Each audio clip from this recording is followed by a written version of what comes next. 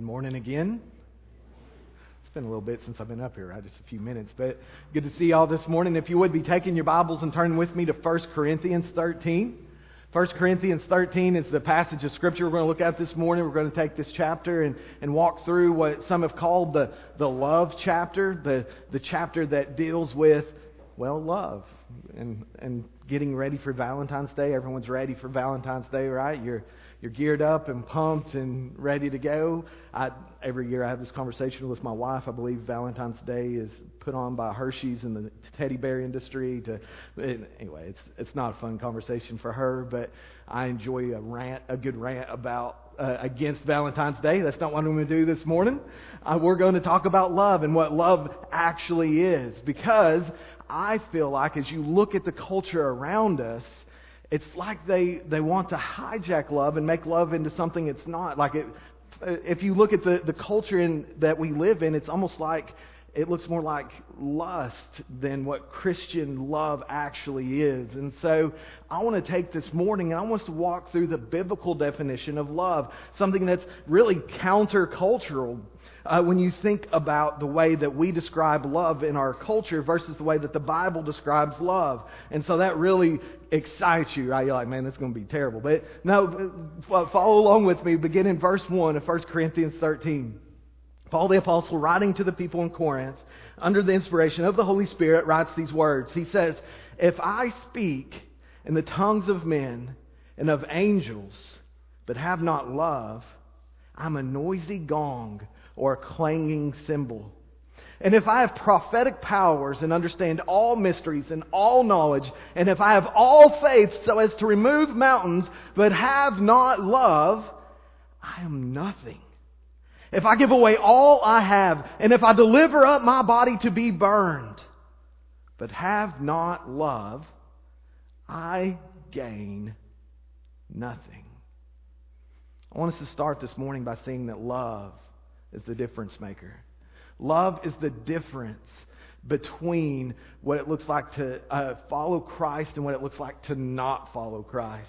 Love is the difference between what Paul says here of speaking in a way that is pleasing to the Lord and in a way that is simply making noise. Like, love is the difference between true worship and just wasting time. The Corinthian people that Paul was writing to had begun to believe that their tongue, that speaking in tongues, the prophetic gifts, these different things that God had given them was the most important thing. And so they began to rank each other. They began to say, well, I speak in tongues, so I'm up here, and you don't, so you're down here. And so they began to have these different categories of people within their church that they would try to outdo, that they would somehow be better than. And so Paul writes to them and he says, listen guys, if you have the most beautiful voice in the world and you speak the most beautiful language, you speak the language of angels, but you don't have love, he says it's worthless. It's nothing more than noise. It's nothing more than pots and pans clanging around. It's nothing more than somebody beating on a drum to annoy you. He says that's what it is without love. Love is truly the difference maker. It's the difference between doing something that's pleasing to the Lord and wasting our time. When he says here, if I have prophetic powers and understand all mysteries and all knowledge, I mean, what better gifting can you think of than be able to tell what's going to happen? Or be able to explain things that people around you don't understand. Or have all knowledge. Be able to understand the things that no one else can know. He says, if I have the whole Bible memorized and I know everything there is to know about God, and I don't have love, I'm nothing.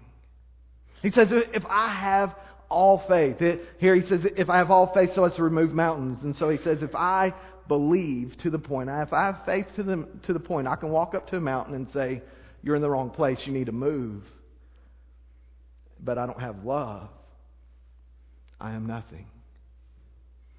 And he goes on, if I give away all I have, if I give away everything I have to help other people, if I sacrifice everything that I am to help the people around me, if I go to the point of serving Christ and of worshiping His name and of standing up for Him in the face of persecution, even if I allow myself to be burned rather than denounce Jesus, he says, and have not love, I am nothing. Guys, it doesn't get, as far as Christian service goes, as far as Christian gifting goes, it doesn't get any more amazing than this list that Paul gives us. And he says, if I can do all of this stuff, but I don't have love, it's worthless and pointless. Love is the difference between true service and selfishness. It's the difference between serving the Lord and just showing out. Love is truly the difference maker. In fact, Jesus said this in John 13:34. He says, "A new commandment I give to you, that you love one another. Just as I have loved you, you also are to love one another. By this all people will know that you are my disciples if you have love for one another." He's saying the same thing that Paul said here, which is the difference between you and everyone else is the way that you have love for one another. The fact that you love each other the way that I loved you.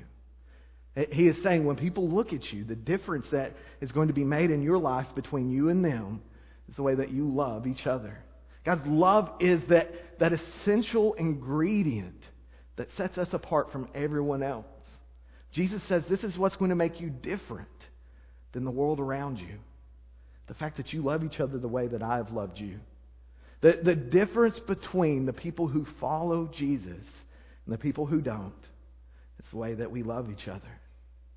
Love is the difference maker. It is the ingredient that we must have to follow after Christ. It is what gives us our distinctiveness within the world that we live in. And so Paul says love is the difference maker. Secondly, I want us to see that love is visible faith. And we see this in verses 4 through 6.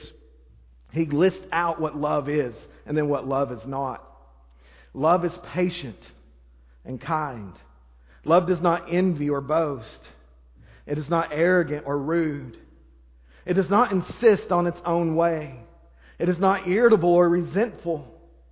It does not rejoice at wrongdoing, but rejoices with the truth. And so Paul says this is what love is, and then this is what love is not. In other words, this is visible faith. This is our faith working itself out in our lives. He begins to define it for us. Love is one of those things that's hard to define, isn't it? When we start talking about love, we have to put down some definitions. Is it, what I used to call warm fuzzies, or what my teachers called warm fuzzies. I don't know if y'all ever had to do that, but we would give each other warm fuzzies in class. Did y'all do that? Or am I the only class that ever did that? Like it was this little fuzzball and you put it on somebody's desk that gave you warm fuzzies. That was their definition of love. Well, the New Testament has a little different definition of love. In fact, it never says anything about love feels. It's more about what love does. And so love has a different definition than what we look at in our culture.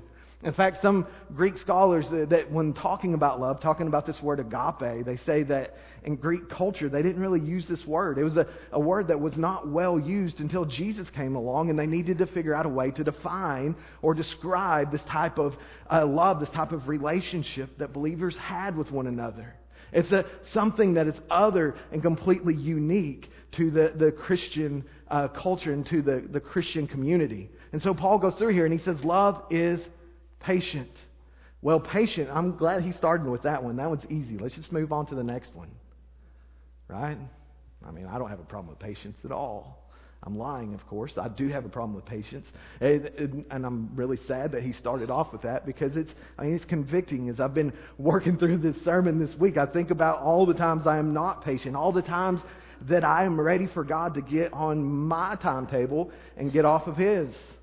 I'm tired of having to, I get tired of having to repeat myself to my children. I told you to clean your room like 20 minutes ago. What are you doing sitting in the floor? Right? I mean, that patience of waiting on other people to catch up to where we are, where we think they ought to be. Y'all ever struggle with patience? Like, it's been green for like 30 minutes now, dude. You can go. Right? I mean, I called in this order an hour ago. What do you mean it's not ready? Patience is something that, if we're not careful, we won't show the way that God has called us to show it. You see, when we truly trust in Christ, we truly believe in Him, we'll wait. We'll wait on other people to catch up. Jesus is a perfect example of what patience looks like. You want to talk about just unreal patience, you talk about the way that He walked with His disciples. Think about Thomas, for example. Thomas, one of the disciples of Jesus. Jesus had told his guys, he told his disciples, he said, guys, I'm going to go to the cross. I'm going to die. But in 3 days later, I'm going to rise again. They didn't really understand. They didn't really believe. But what happened? Jesus went to the cross. He died. And then he rose again on the third day. Then he appears to the disciples. Thomas wasn't there. Thomas, being one of the 12, wasn't there. And so they go and they say, hey, Thomas, Jesus rose from the dead. And his response was, yeah, I didn't see it with my own two eyes. And guys, I'm going to tell you, if I can't see it with my own two eyes, if I don't see him with my own two eyes, and if I can't put my hand in his side where they stabbed him with a spear, and I can't put my finger in the holes in his hands, I will never believe. That was Thomas, one of the men who walked with Jesus for 3.5 years, said, I won't believe unless I can touch him myself. So Jesus' response is to appear before Thomas and say, Thomas, come put your hand here, man. Put your fingers here. Don't be unbelieving, but be believing. That's patience. That's saying you're not where you need to be yet, but I'm going to help you get there. I'm going to do it kindly. Patience and kindness should be markers of the people who follow Jesus. We should be known as patient people. We should be known as kind people. People who offer soft words, not harsh words. This is what it means to love. Love is kind. Also, love is not competitive. He says love does not envy. Now, that one's even easier than patience, right? We never want what someone else has, and we never begrudge someone for having more than we do. Tell that to every group of siblings you've ever met. You want to see envy, you give one kid an ice cream cone and don't give the other one. Unless they're like lactose intolerant or something, right? I mean, they're going to be upset. Why did you give them an ice cream cone and not me? I mean, to this day, my brother believes I'm the favorite. He's like, oh, he's the chosen one. I'm like, I can't help it. That's just what it is. But no, I'm just kidding. I think he's more favorite than I am, but that's a conversation we have constantly. But we do, right? I mean, we have a struggle with envy. We have a struggle of wanting what other people have. And it's very bad when it spills over into the church. It's very bad when we are followers of Jesus and we begin to envy. We'll say things like, when people have stuff we don't have, oh, they're just spoiled. Spoiled rotten, I tell you what. They're wasteful. I can't believe they spent their money on that. Or, at least I ain't got their payments, I'll tell you what. I mean, and what we're saying is, I wish I had what they had, but I got to figure out a reason why I'm better than them anyway.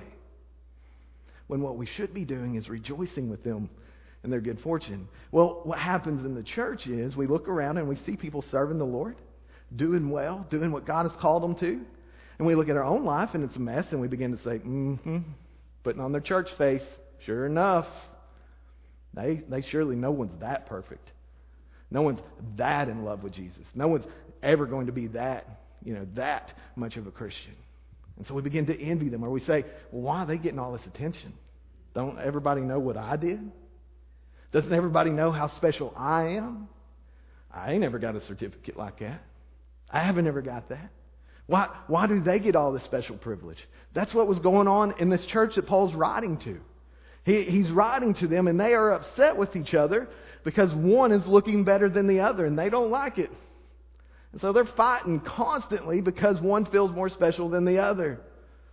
And so they begin to be envious. Guys, love is not envious. Love is not selfish. Love is not self-centered. Paul says that love is not boastful or arrogant or rude or insist on its own way. This is a big one too. If you're not careful, you won't be full of love, you'll be full of yourself.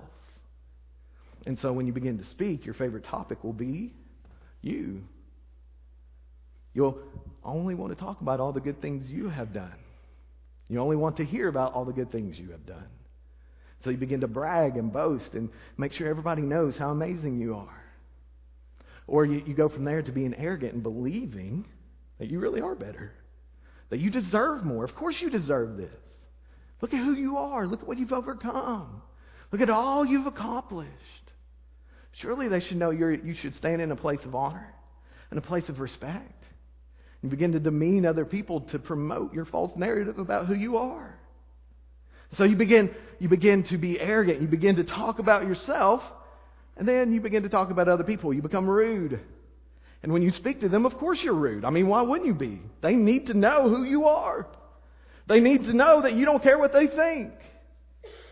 Because, I mean, you are who you are. You become arrogant. You become rude. And you begin to insist on your own way when you're not showing the love of Christ. Of course I deserve my way. Don't they know who I am?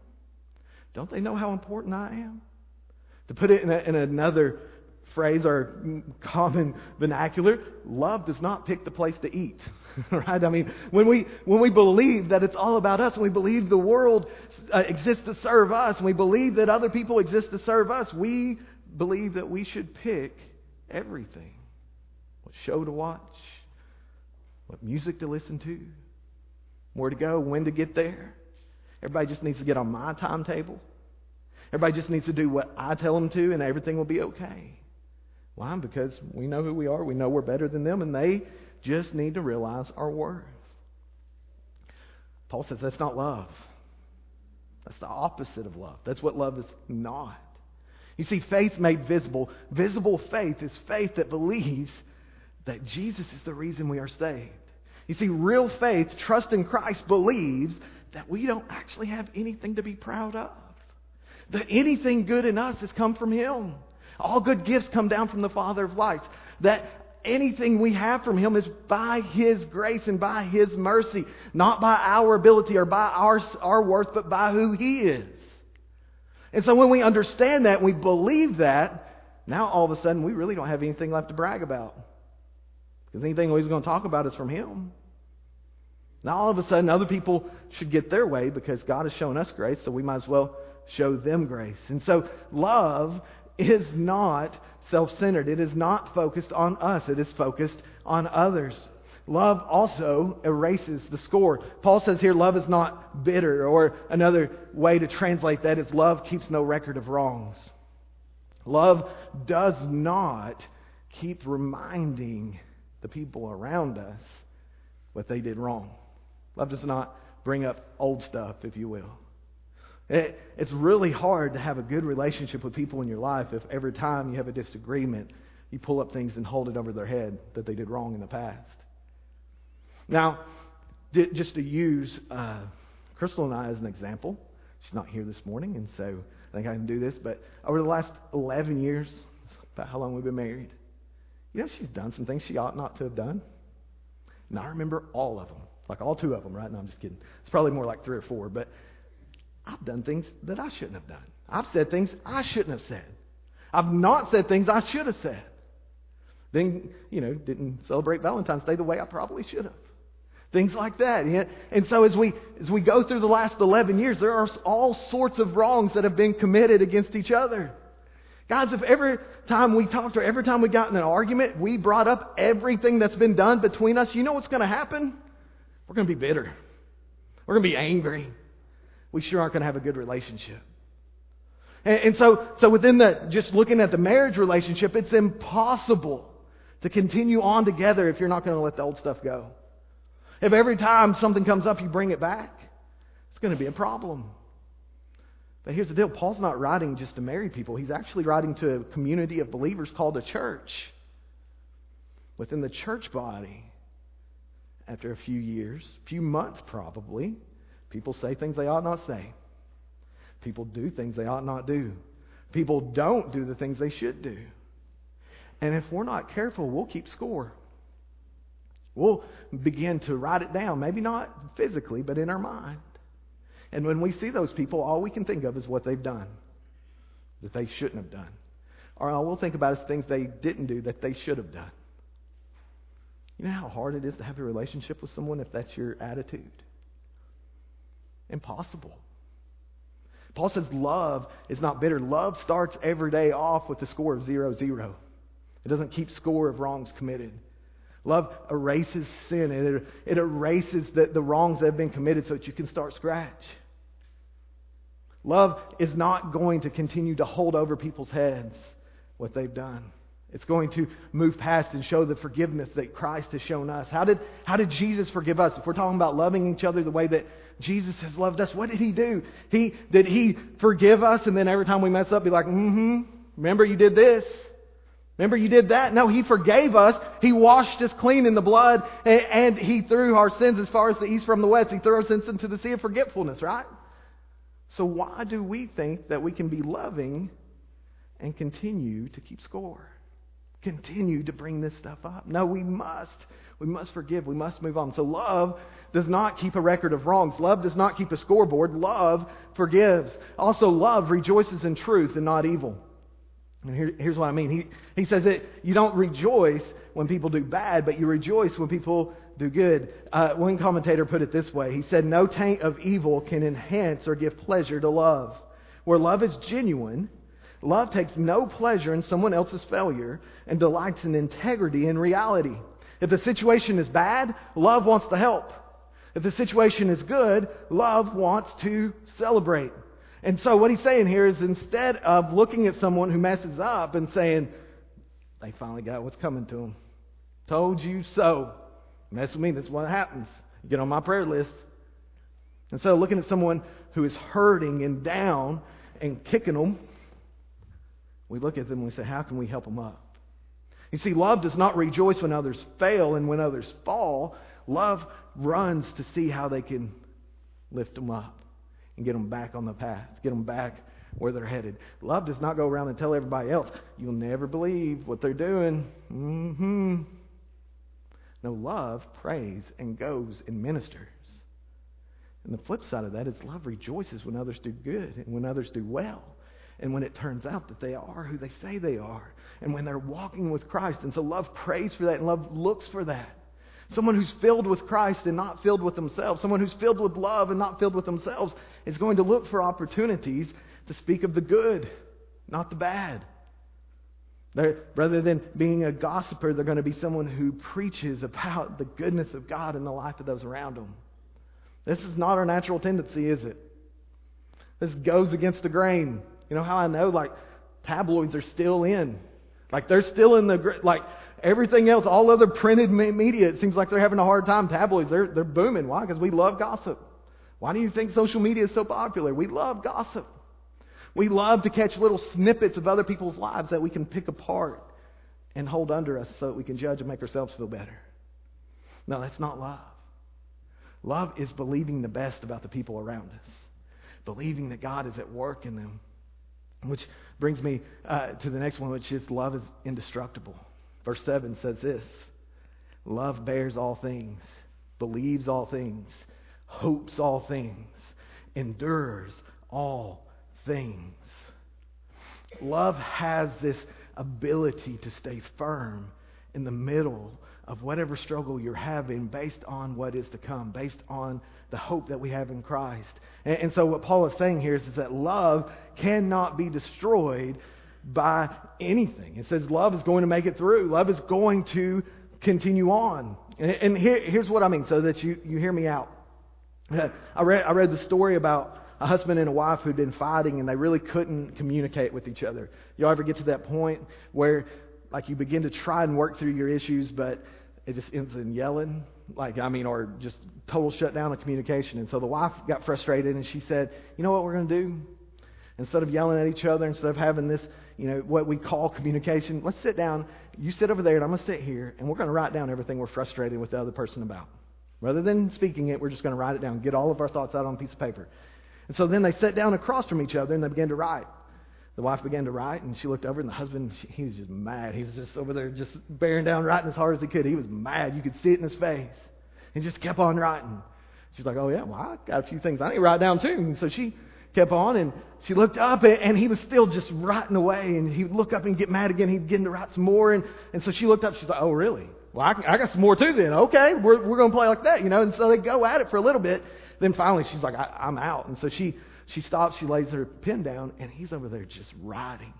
Still writing and writing and writing. And finally, he stops. And she said, okay, let's change. And so she hands him his piece of paper. And she gets his. And on his, he had written, I love you. I love you, I love you, I love you. I don't want to be here right now. I'm so angry with you. I can't even talk. But I love you. And we're going to work this out. We're going to figure this out. I love you. Over and over and over again. Of course, she wanted to grab her paper right back. But that's what Paul is talking about. The love that no matter what happens, we're going to make it. We're going to get through this. we're not going to quit. We're going to figure a way through this. And so he says that's what love is. And again, I use the example for marriage, but who Paul's talking to is the church. And he's saying we ought to have the relationship within the body of believers that say, I don't care what has happened. I don't care what has taken place. I love you and I'm not out. We're going to figure this out together. We're going to serve the Lord together. We're going to do what it takes to please the Lord together. No matter how angry I get, no matter how much I want to quit, no matter how much I want to walk away, the love I have for Christ, and because of the love I have for Christ, I have love for you. We're going to work this together. I'm not going to quit. I'm going to love His people. I'm going to do whatever I can to serve Him and serve them. We face struggles. We face trials. But love conquers all. Love is indestructible. In spite of everything we go through, we can still love each other. We can still show compassion. We can still forgive and continue on. But love is also forever.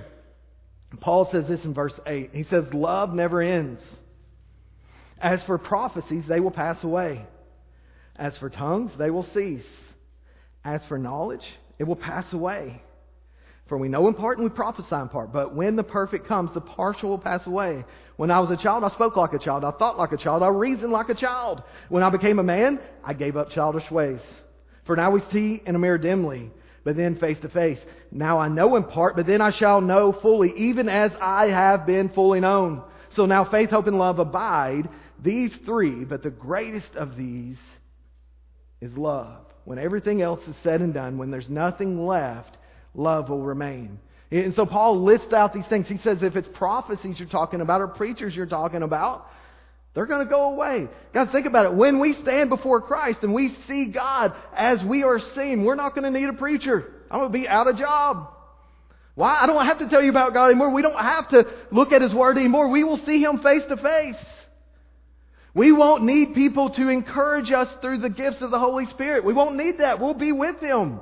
There'll be no more temptations to resist. Our faith will become sight. Our hope will be realized.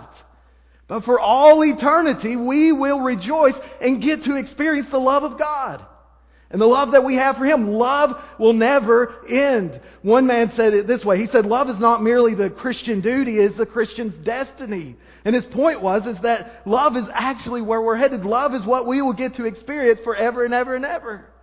We'll never stop experiencing the love. And so Paul says, in light of all that, pursue love.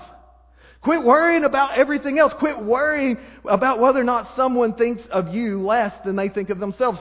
Quit trying to outdo each other and simply love one another in the name of Christ. Quit worrying about ranking. Quit worrying about what people owe you. And simply love them in the name of Jesus, the way that Jesus has loved you. That's what we're called to do, guys.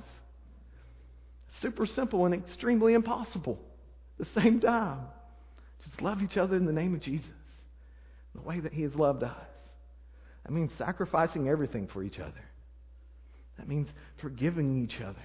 That means moving along together with each other.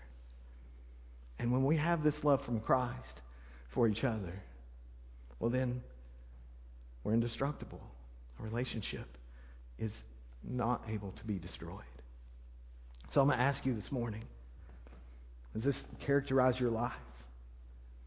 Are you someone whose life is marked by love? Like if people look at your life, are you someone who is patient and kind? Or are you someone who expects everyone else to bend to your will? Like, as you think about your life, are you someone who thinks of others and what they need? Or are you someone who thinks of what you need and how everybody needs to get on board? Are you someone who thinks that other folks need to realize your giftings? Or are you someone who tries to lift other people up and talk about their giftings? What would describe you this morning? See, love is the difference maker, guys. I'm not kidding when I say that. Love really does make the difference. When we love Christ and we love each other, what we do matters. According to Paul, if you are not loving Christ and loving each other, then what you do doesn't matter. The love that we have for one another and for Him is going to be the difference. Think of it this way. If you tell somebody the most profound truth they've ever heard about Jesus and about how much He loves them, and they're like, man, that's wonderful. And then just a few days later, you go off on them about some silly little nothing, how much validity is your statement going to have at that point? You see, so often we undo what God has done through an act of unloving behavior. So I want to encourage you, I want to challenge you this week. Think about those folks that you're keeping a record against. Rip it up and tear up the bill. Throw it away. You don't owe me nothing anymore. I'm just going to serve the Lord through loving you. I'm not going to keep a record of wrongs. Those folks in your life, they're a little bit more difficult, a little slower, don't seem to catch up to where you are as quickly as you ought to. Show them patience and kindness. Show them love and compassion. Show them the same attitude that you hope Jesus shows you, that Jesus has shown you. And wiping away your debt and being patient with you as you slowly learn what it means to follow Him. I want to challenge you to think about the people at your job that just get under your skin. Show them love, show them patience, show them kindness. Don't try and outdo them. Don't try to impress them. Don't be envious of them. Simply love them in the name of Jesus. Those people in your family. Those people that you hope I don't mention the category they fall in so you don't have to deal with it this week. Pray for them. Love them. Ask God to show you how you can serve Christ through loving them. Guys, if you want an example of what love looks like, you want an example of how we love one another, you go back to Jesus. Don't use the world's definition of love. You go to Christ and look at the way that He has loved you. Jesus came. He didn't have to come, but He came anyway. And as He came, He lived this life that was perfect. And He helped all the people He came in contact with. He fed the poor. He fed the hungry. He healed the sick. He did everything He was supposed to do according to the Father's will, and He was killed because He gave up His life.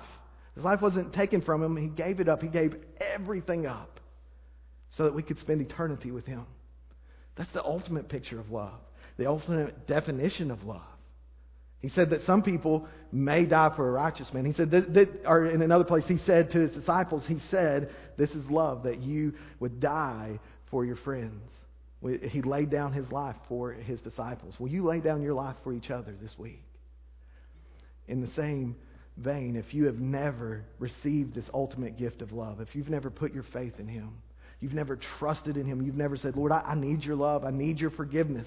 Would you experience that this morning? He said, whoever trusts in me, whoever believes on me, whoever will ask me for forgiveness will not perish but have everlasting life. Would you declare to the world this morning that you're going to follow Jesus and serve Him and take hold of this love that He offers? If you would stand with us. And as you stand, I'm going to pray for us. And after I pray, we're going to have a time of prayer and a time of just responding to the Lord. Let's pray. Father, I thank You. Lord, I thank You for Your word. God, I thank You for Your love. Thank You for Your grace, Your mercy. Lord, I pray that we would show love to one another the way that You have called us to show love. God, I pray that we would reflect Your glory and Your grace through the way that we treat one another this week. And Lord, I pray that those here who don't know You, Lord, those who've never trusted on Christ, Lord, that You would call them to Yourself, that You would save them, that You would redeem them. And those that do, that they would preach the gospel, not just through what they say, but also through what they do this week. Lord, help us to be loving people. Help us to be the most easygoing, kind, and patient people that we know. Lord, help us to be loving and humble before the world around us. Help us to serve You in this way. We pray in Jesus' name. Amen. Would you come as we sing?